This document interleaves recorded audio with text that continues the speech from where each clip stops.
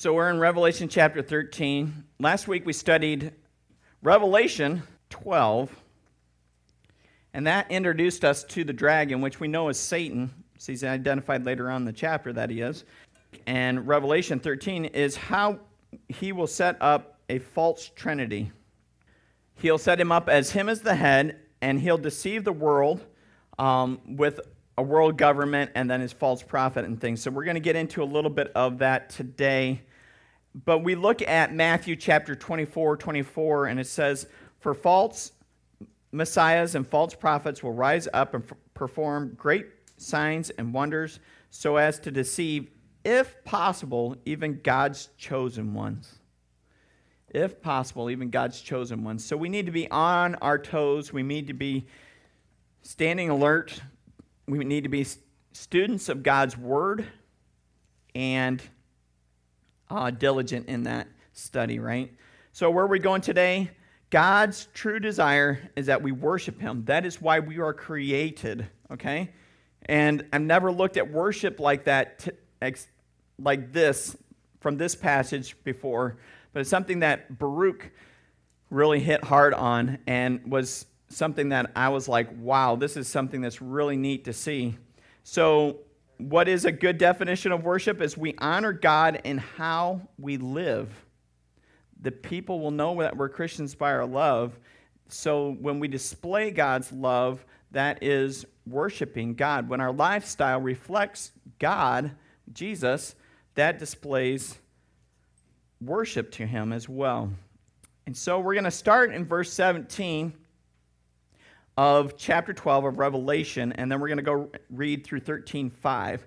So we're going to just back up into it like one verse or so. I also noticed this week, if you have the NLT, you have verse 18.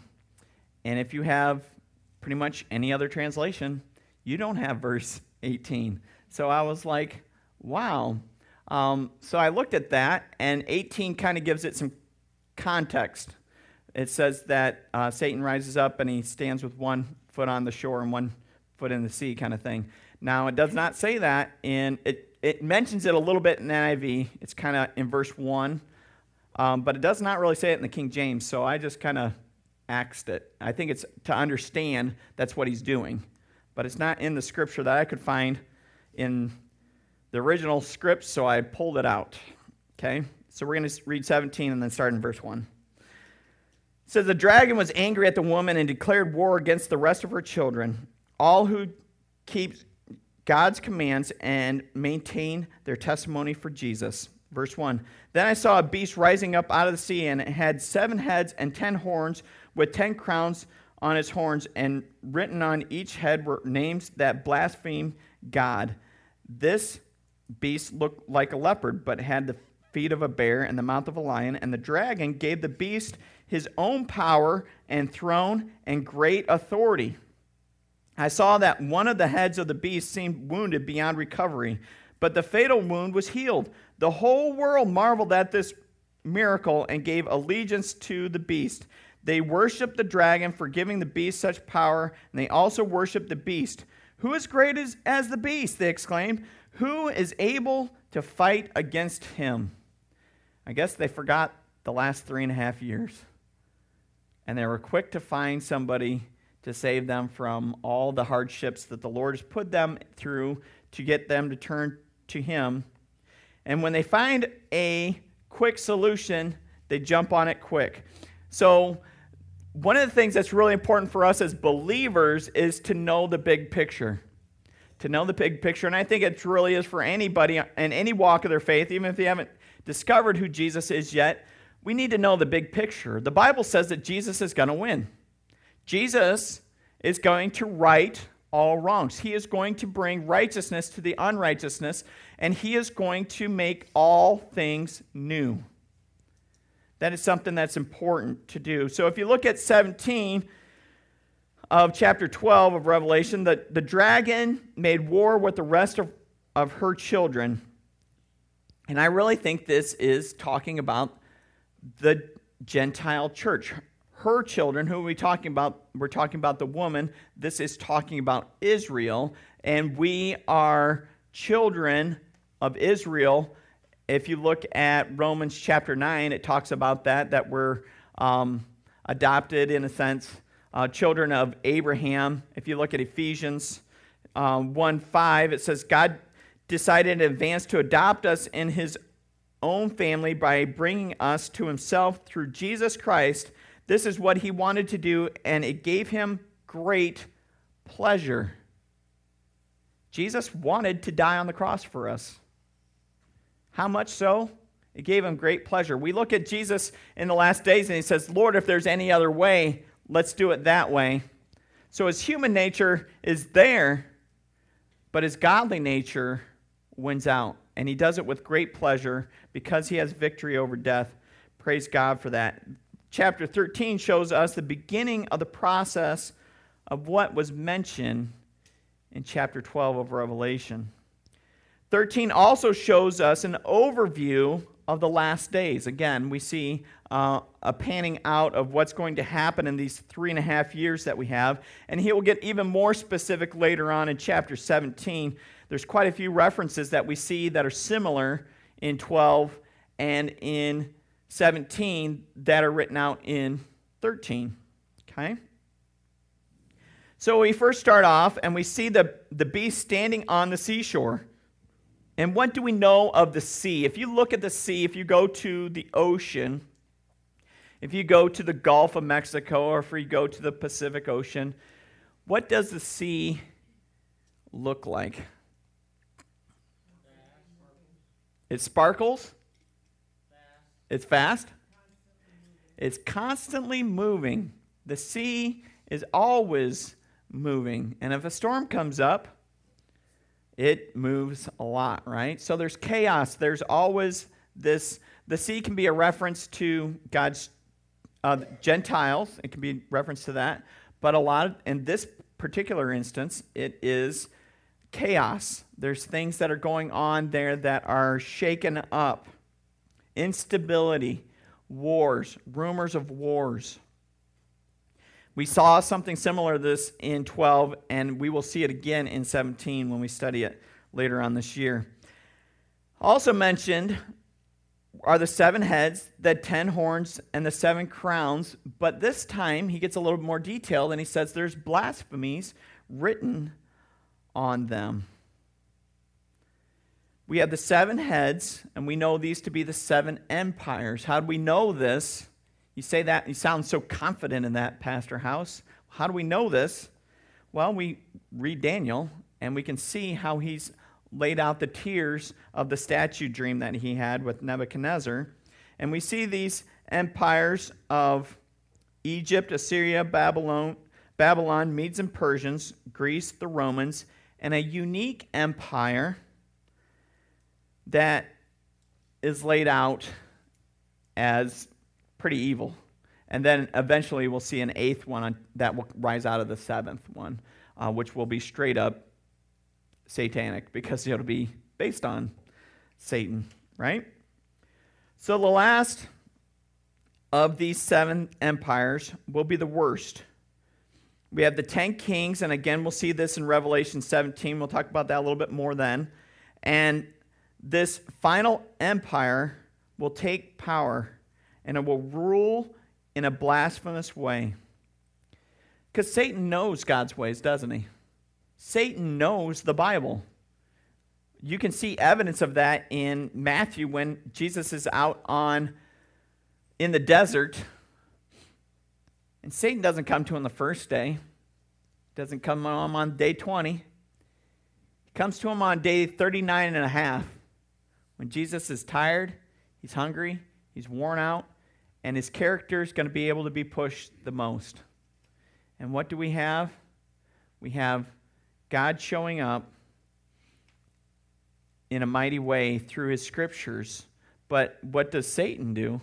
He quotes scripture to Jesus first. And God rebukes him, Jesus rebukes him with scripture. So it's important to know scripture in its context.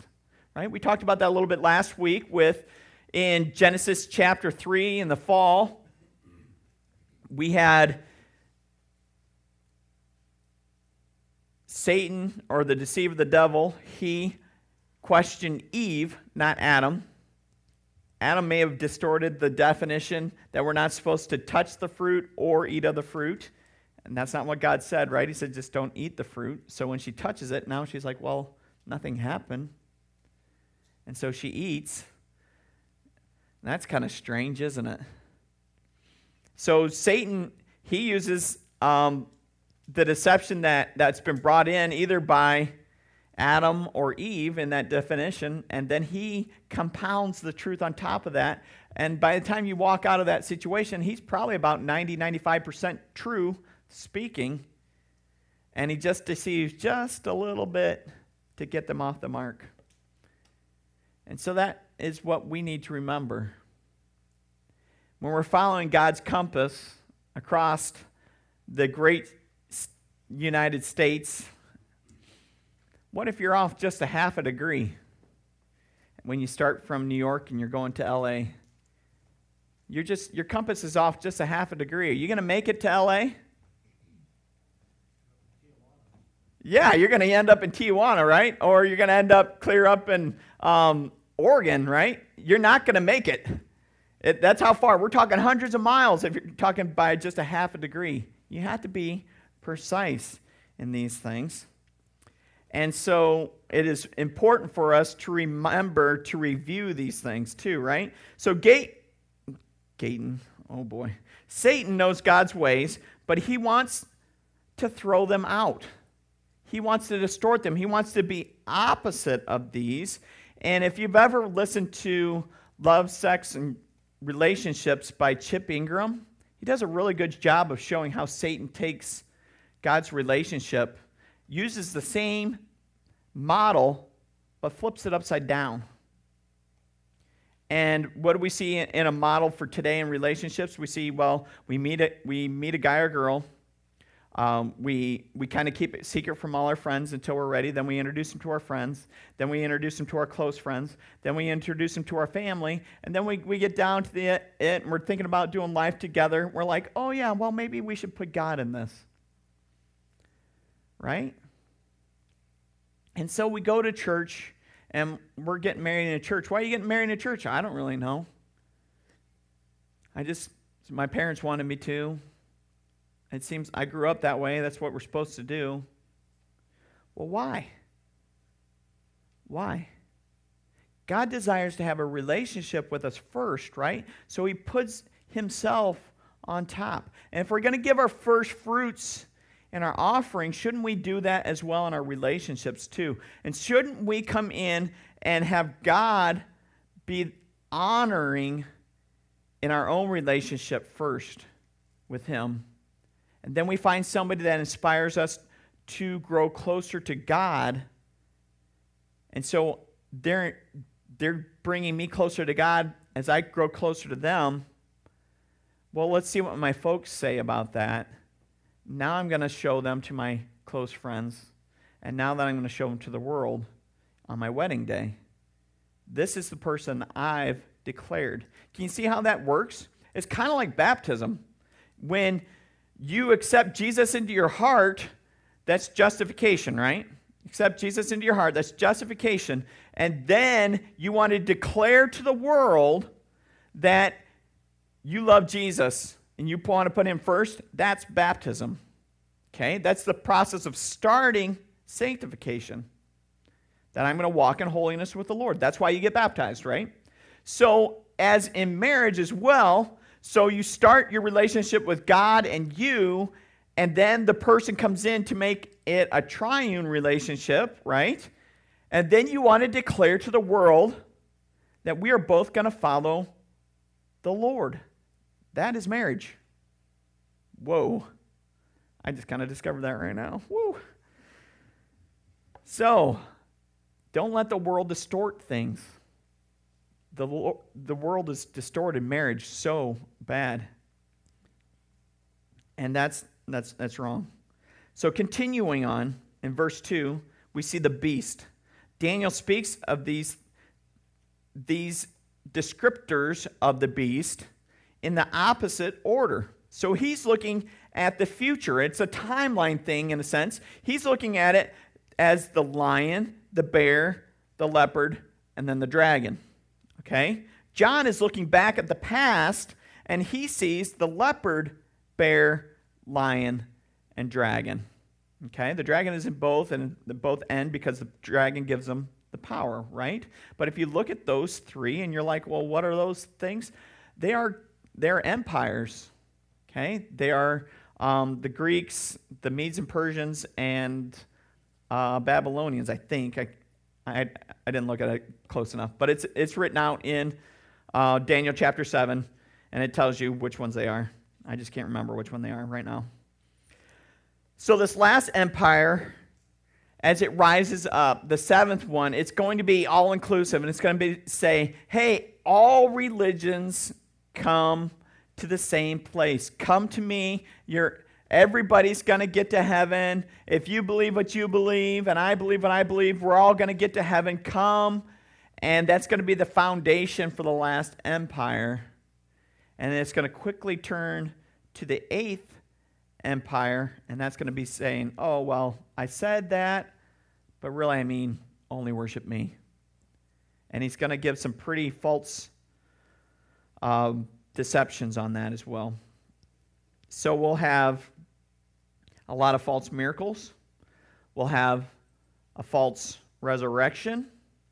And we see this in this passage with a wound, with a mortal blow that is healed. That is a hint at what's going to come, that this Antichrist is going to look like he got wiped out, and then he's going to come back, and he'll be fine, and everybody's going to say, wow, this has to be the Messiah, because he defeated death, just like God said he was going to.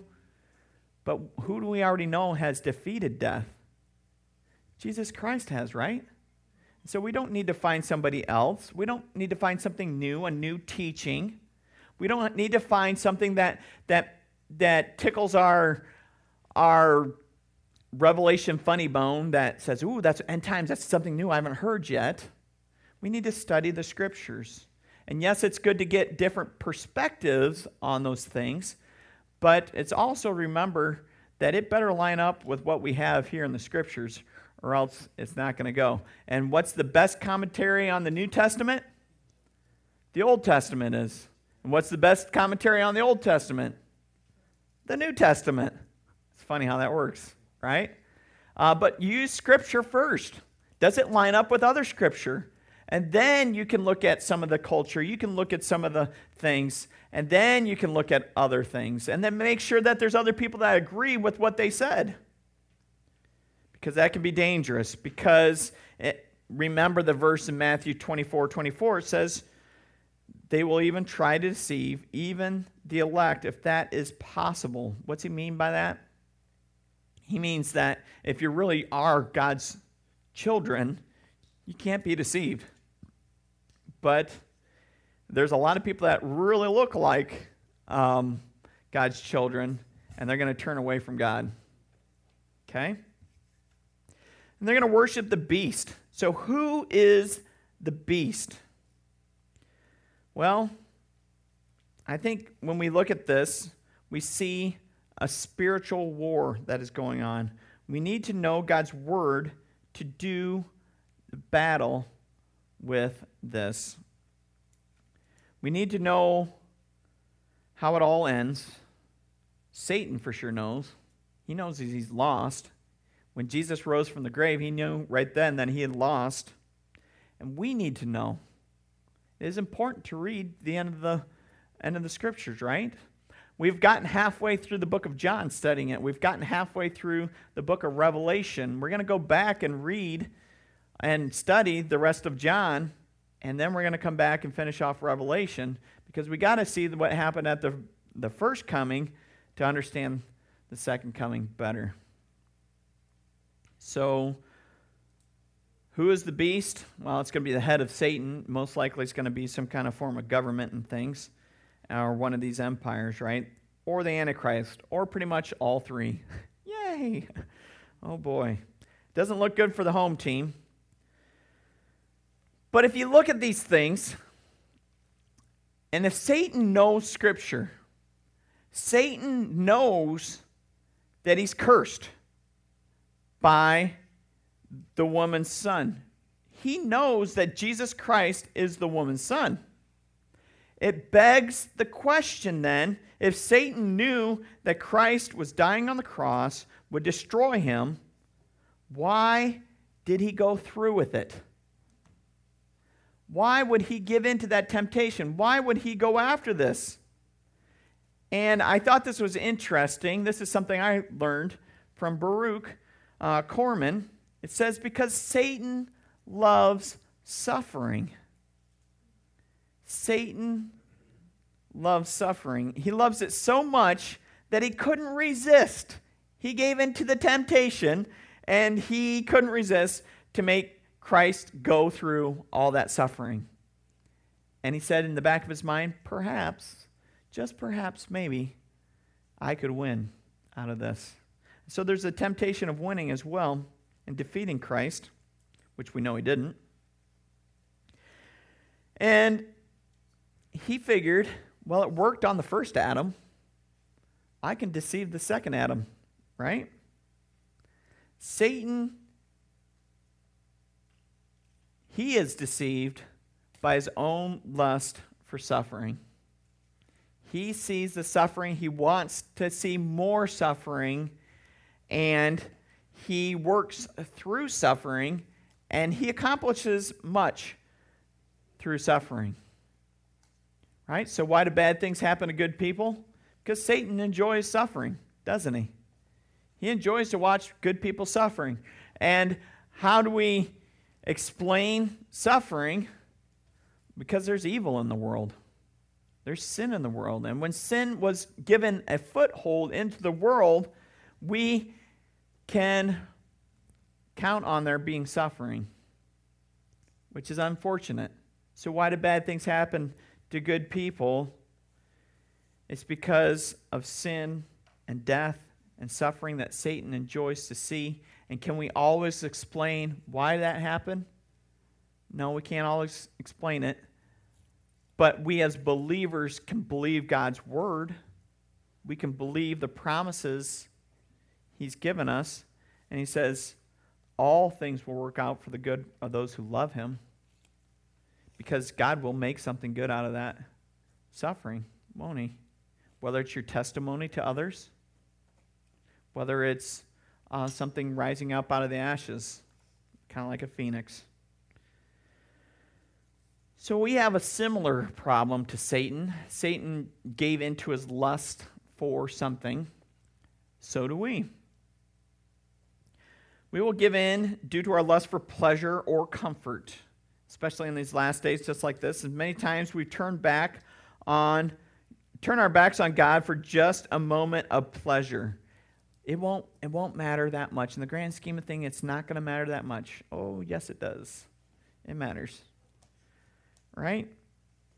So we have, maybe it's for a month or more of comfort we compromise. And I'm thinking like if we're in a war or something like that and we see it, we could get a month more of peace out of the situation if we gave in to their demands. You see this when World War II started. Germany started to invade a country, and they're like, oh, you don't do that. Don't you do that. If you do that again, you're going to get it. You are going to get it. And so they do it again. Don't you? Do we do that with our kids? I counted to 3. You know what that means? Yeah, you're going to have to get at least a 6 or count to 3 at least 2 more times. Right? God doesn't do that. God gives you that third chance. It's a done deal. That's why I think I got this one from Dave, actually. Pastor Dave, he counted down from 3, 2, 1. You get there, it's done. It's over with. And your kids know, 0 means 0. It's where you run out of choices. You run out of chances. It's time to give out the punishment and things. So, we have a similar problem, and due to our lust for pleasure, we will give in to sin. Due to our lust for comfort, we won't necessarily read our Bible. We won't study because we don't really want to know what it says because we're comfortable with where we are living. And that is unfortunate. We're very familiar with this and praise God that He is faithful. He abounds in mercy and He can give His strength in abundance. And He will not leave us in the manure pile, but when we turn our backs on Him. And when we turn back to Jesus, He sees that as an act of worship. Repentance, depending on the Lord. This is an act of worship, folks. This is something that we can come and do. We can confess our weakness. And God shows up in His strength.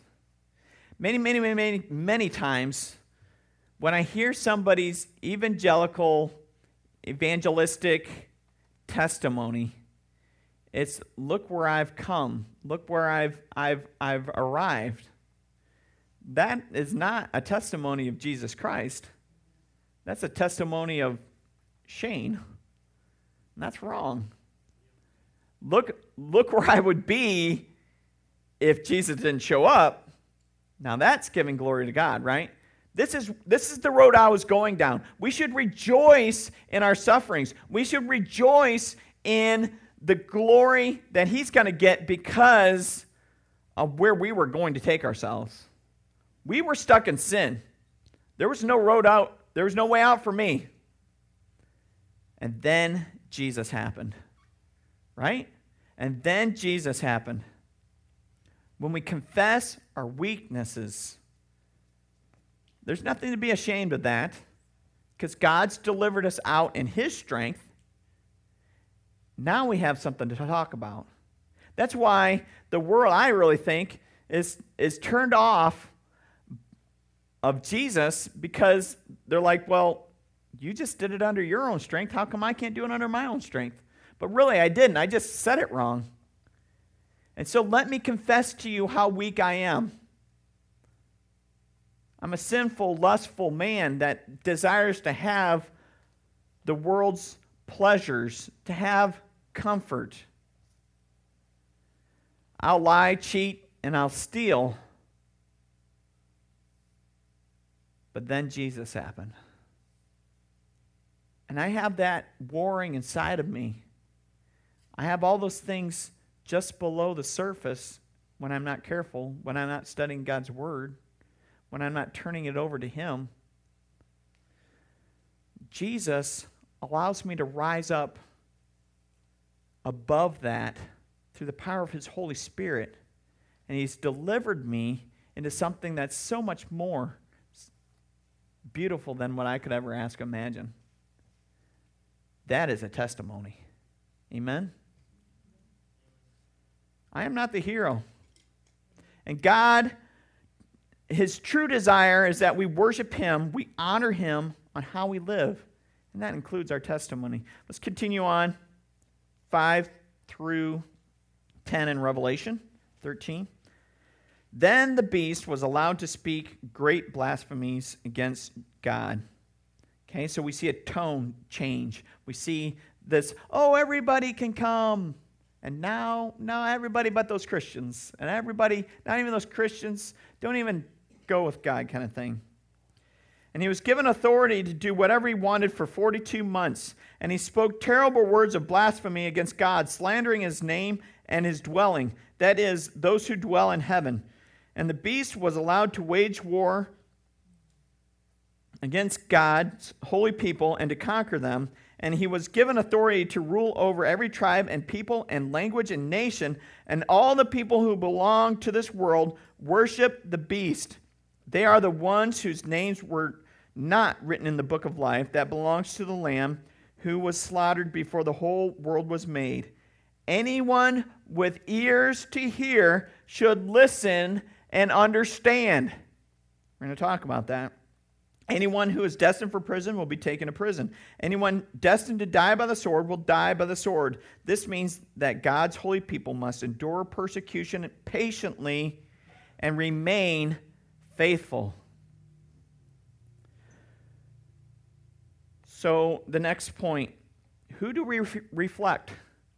Jesus or Satan? Satan was all about getting the glory for himself.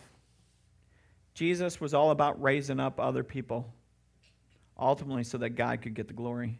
If you ever read the Gospel of John, you'll see that Jesus always is under submission to God the Father. I can't do anything of what I want. I have to submit to his authority. He was always big under authority. Which is kind of ironic, while he was on the earth, God gave him all the authority, but he still submits to God. It's pretty awesome. Pretty awesome. It's a good example for us to follow. So we see the 42 months, the second half of Daniel's set of 7, 3.5 years. We talked about it in the, 2,000 some odd days and 12, I can't remember. But they're all equal to 3.5 years, right? 42 months. This is speaking of that time where Satan's going to rule. What do we have? We have blasphemies against God, against God's character, and against his followers. What would you say that is? If you blaspheme God, if you blaspheme God's character and his followers, that is the exact opposite of worship. He's taken the worship's definition and he's flipped it upside down and said, this is right. We see that in the culture happening today, right now. They take things that we know as holy, flip them upside down, and declare them as right. This cannot be. This is what the church is supposed to stand up for. And there's dangers in that today with the evangelical church even. We're submitting to these ideologies that are wrong. We're not supposed to hate anyone as a church, right? Any color of skin, any gender or whatever they think maybe a gender is, we still love them because God is love, and we're supposed to follow that example. But we also need to stand up for what's right. God's word tells us what right is right and what's wrong is wrong. And so we need to do that in gentleness of spirit, but we need to do it firmly. And if they are going to argue, in a sense, we need to still stand firm. So we also see this pattern that is worked its way through Revelation chapter 13 at this point. And we see this pattern again in Matthew chapter 24, verses 6 through 8, It's a similar one. First we see the threats of wars, and then we see wars. And then we see famine and earthquakes. And then in verse 9, the persecution of the followers, because they're followers of Christ, right? Many will turn away. Sin will be rampant.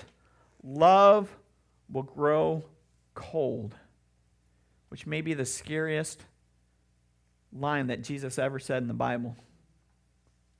Love will grow cold. How can that happen?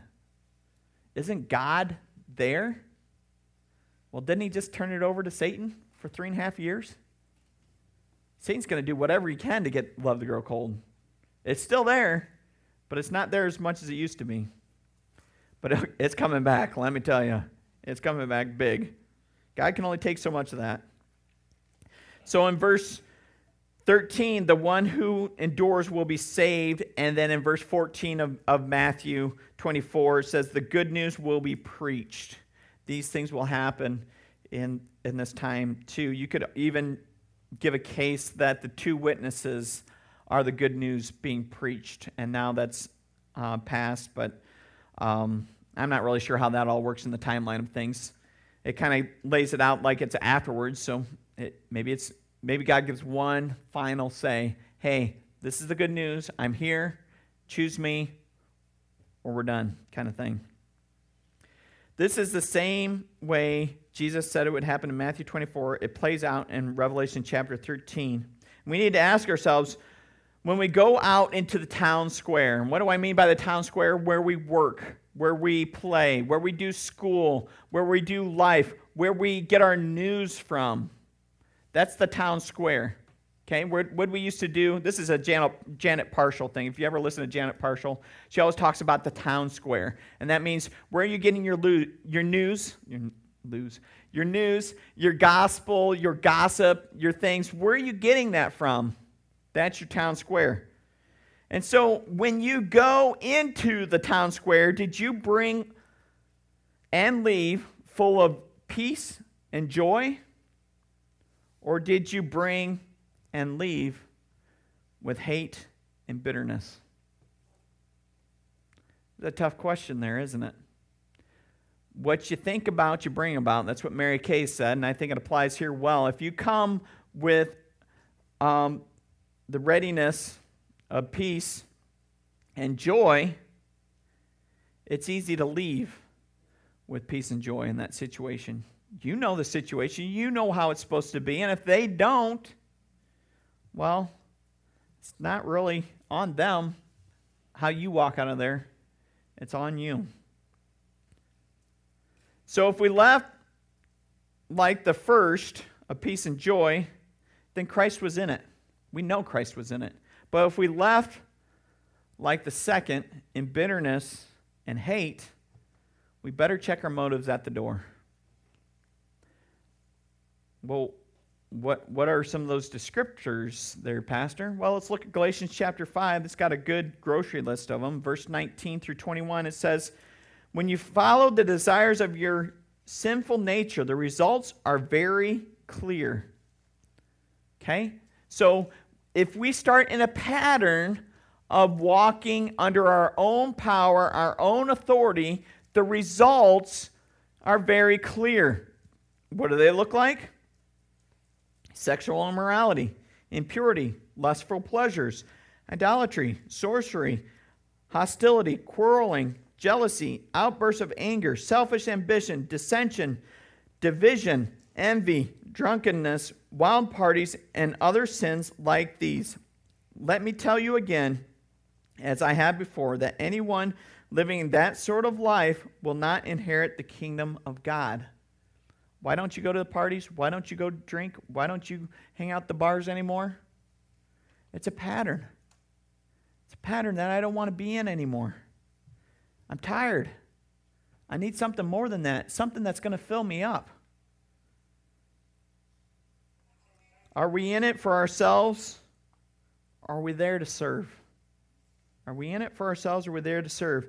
I need to ask myself, if I was there to serve, then why did I feel so angry when I left? It's just not right. Yes, they were being selfish. But don't they get that luxury, in a sense? They're not serving. Their desire is not to serve. And I'm not really going to go there as a believer. I'm not going to be selfish. I'm going to do what's right for the community. I'm going to do what's right for the church. I'm a follower of Christ. And when I leave the town square, I should see products of the Holy Spirit that look like love and joy and peace and patience and kindness, goodness, faithfulness, gentleness, and self-control. Against such things, there is no law. That's the end of Galatians 5, 22 and 23. Those are called the fruit of the Spirit, right? When you see the fruit of the Spirit come, you know the pattern of Christ is in you. Well, they don't act like that. Well, we shouldn't expect non-Christians to act like Christ, should we? But you better believe that Christ expects you to represent Him. And that is not easy, is it, folks? I mean, we all mess up. We all fall short of the glory of God, okay? Even Christians fall short of the glory of God. When we do, we eat crow and we go at it again. We apologize and we say, I was in the wrong, because we, at the end of the day, we're accountable for ourselves. We're not accountable for their actions. We're accountable for our actions. And if we've wronged them, we have some getting right to do, right? That is not easy. I just learned you just don't even go there because I can't stand eating crow. So I'm not going to go there because we are his ambassadors. We better start looking like them. That means you got to prepare your hearts before the town square. That's why we're able to go in with peace and joy, because our hearts are prepared through his word, through praying, through getting right with him. We better, if we're going to say it short and sweet, you better shape up or ship out. Right? Because God's true desire is that we worship him, we honor God in how we live. Well, what does God want me to do? Our final point, he wants us to worship him. He wants us to worship him. So simple. So hard. Right? It's a simple saying, worship God. How do I do that? I listen and obey his word. Well, I need to study his word. Well, I don't do that very often. Well, how am I going to listen? How am I going to find out what the commander wants from me? I need to communicate with the commander. I should pray. Well, I don't have time to pray right now. I got this crisis I got going on. Right? And sometimes it's this crisis of finding your other kid's sock.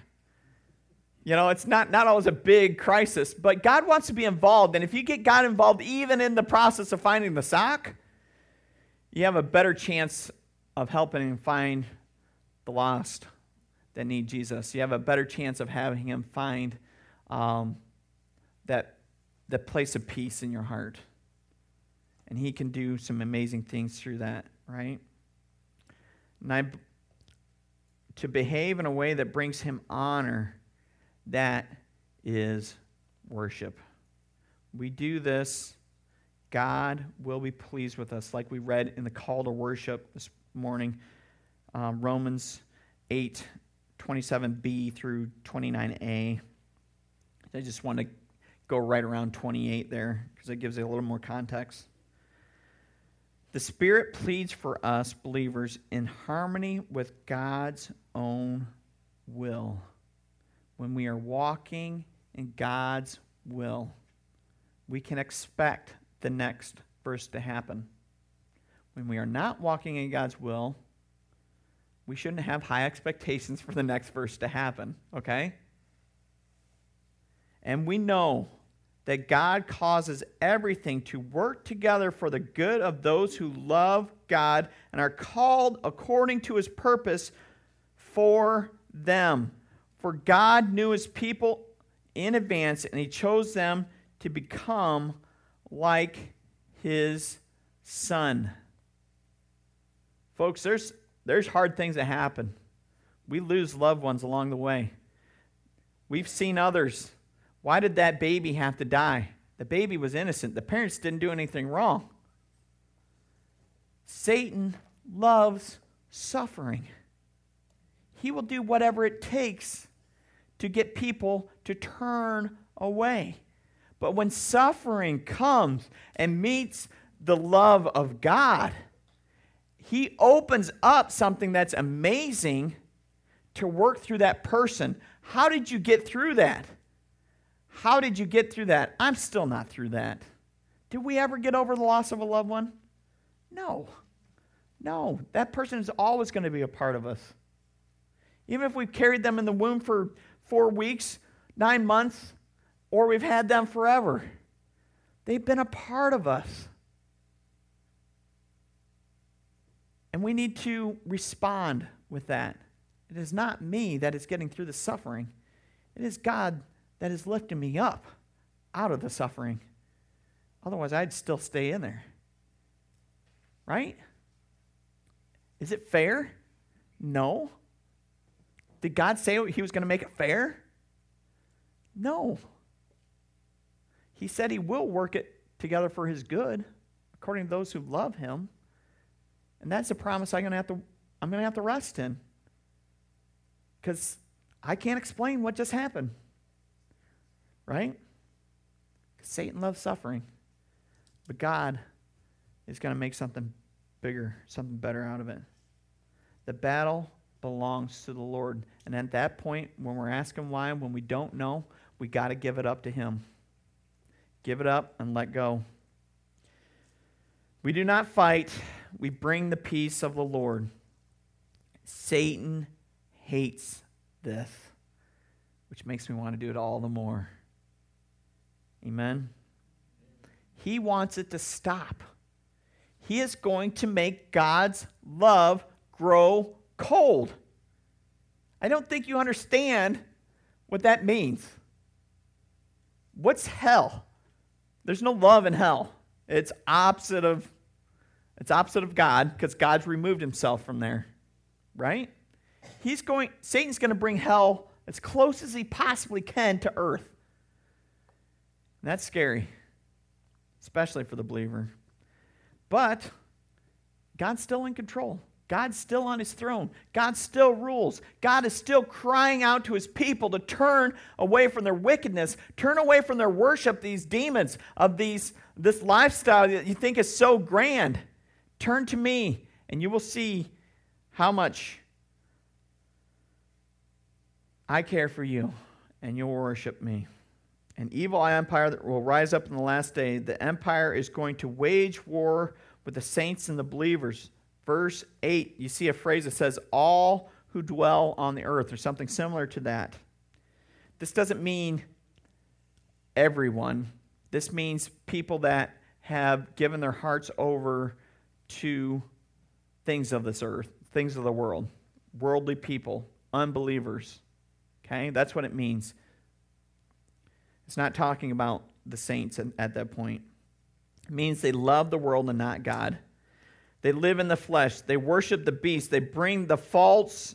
He will bring a false comfort. He will bring prosperity for a time. For a time. And who is this warning for? If you look at verse 9, I said I'd talk about this again. It says, all who have ears to hear, let him hear. This is the same warning or the same call to listen as he says in chapters 2 and 3 of the 7 churches. Ye who has ears to hear, let him hear. Right? He's talking to the believers. You need to persevere through this. Are there going to be believers on the earth at this point in time? Yes, there are. Do they come after the rapture? Haven't had the rapture yet? I don't really know. I can't figure this all out myself. So, but I know there's going to be believers there. People will be turning back to God. People will be understanding that He is the one, and something's not right with this Antichrist God. Yes, He brings comfort. Yes, He brings prosperity, but there's something in His message that's just not right. He's speaking to believers, and He warns them in verse 10 to remain faithful.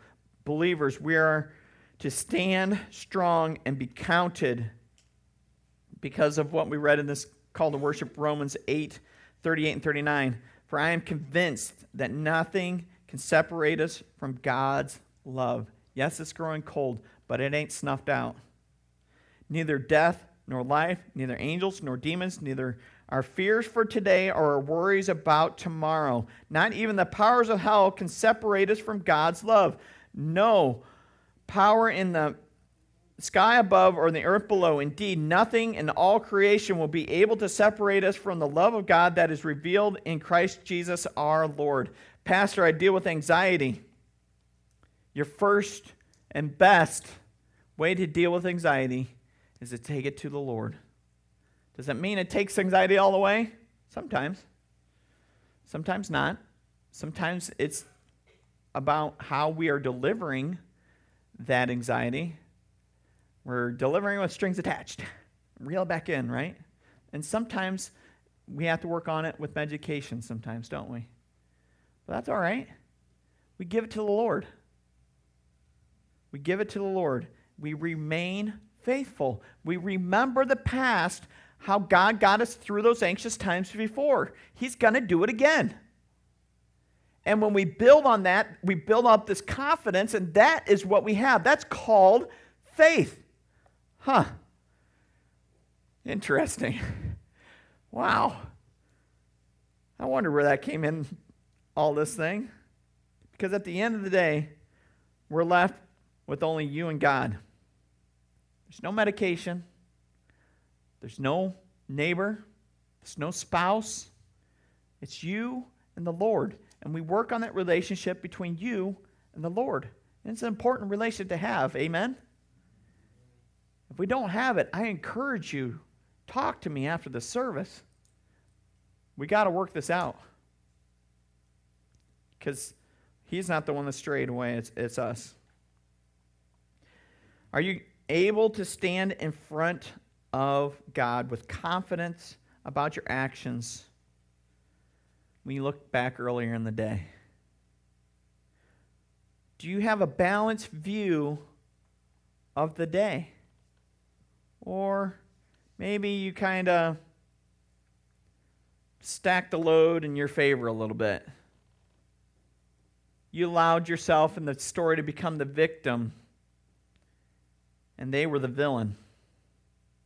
Or maybe you become the hero and the villain. That's where I like to go. I like to make myself the hero of the story. I'm telling you, that's Pride 101 right there. But we also become victim 101 too, right? Well, they did this to me and I can't. Well, did they? Did we even look at it from their point of view? Did we even ask ourselves, is that what they really want? Do they really want to destroy that thing that I've worked so long? I don't know. I think I need to work on my communication a little bit better to bring this to them. And what are we reminded of in 1 Corinthians chapter 13, verses 4 through 7? We're reminded of what love is, right? They call that the love chapter, right? Love is patient and kind. Love is not jealous or boastful or proud or rude. I've already struck out right there. That was 4 strikes and I missed them all. It does not demand its own way. It's not irritable. It keeps no record of being wrong. It does not rejoice about injustice, but rejoices whenever the truth wins out. Love never gives up, never loses faith. It always hopeful and endures through every circumstance. Folks, we have an opportunity to show love by some of these simple applications we see in verses 4 through 7 of 1 Corinthians chapter 13. To be patient, to kind, not to be jealous, but to be happy for them.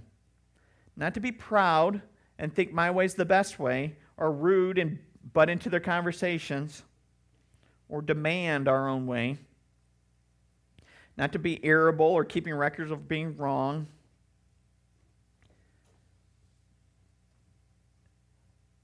And when we see something happen bad to them, we don't get all happy and excited about it. But we rejoice even when they have something joyful happen in their life. Not easy. Love never gives up. So does that mean we ever stop on our mission? No. If we think what we are doing is right, we stand on that. We make sure it's God's righteousness and not self-righteousness, no.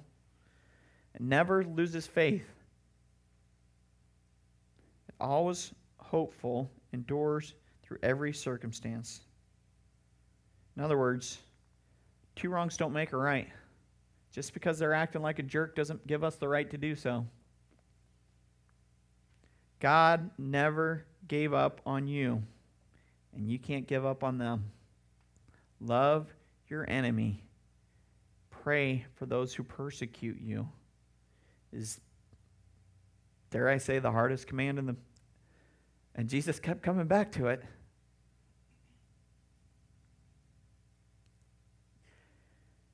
God's true desire is that we worship Him. We honor God in how we live. The choice is yours. Let's pray. Lord Jesus, we thank you for the opportunity. We thank you for the joy, the peace. We thank you for the hope we have in the relationship with you. Wow. Lord, you have us standing in awe of your presence. We cannot fathom what life would be without you here, holding back the pain, the suffering that could come if you were to release Satan. Lord, your love is like an ocean. It's like a tropical storm, and I'm a tree bending in its midst. And you temper that storm so that I can understand, that I can receive your love. And we praise you for that. Lord, as we go throughout this day, I pray that you would help us to see those in our life that need you. Lord, we pray for those that display hate and anger. And we pray for them. We pray for their salvation. We pray that Jesus would come and reveal himself to them, and that we would continue to be kind, compassionate to them, heaping burning coals of compassion on their head so that they understand there is something different about these people and that I need what they have. Lord, not out of our own strength are we doing this, Lord. We are broken, diseased with sin people, but we do it out of your strength. We declare our brokenness and we say, yes, I'm as broken as you, but God allows me to do wonderful things because of his righteousness, because of his grace. He is the hero of our story. Lord, we praise you for delivering us out of the muck and the mire. We praise you for delivering us from the pit of hell that we deserve. And you set us up on a rock. Lord, allow us to be a testimony. Open our eyes to see where we make ourselves the hero. Open our eyes to see where we make ourselves the victim. Allow us to have a balanced view of ourselves so that we are able to better appreciate what you've given us in the first place. Guide and direct us, lead us and protect us as we go. We ask these things in Jesus' name we pray. Amen. You're dismissed.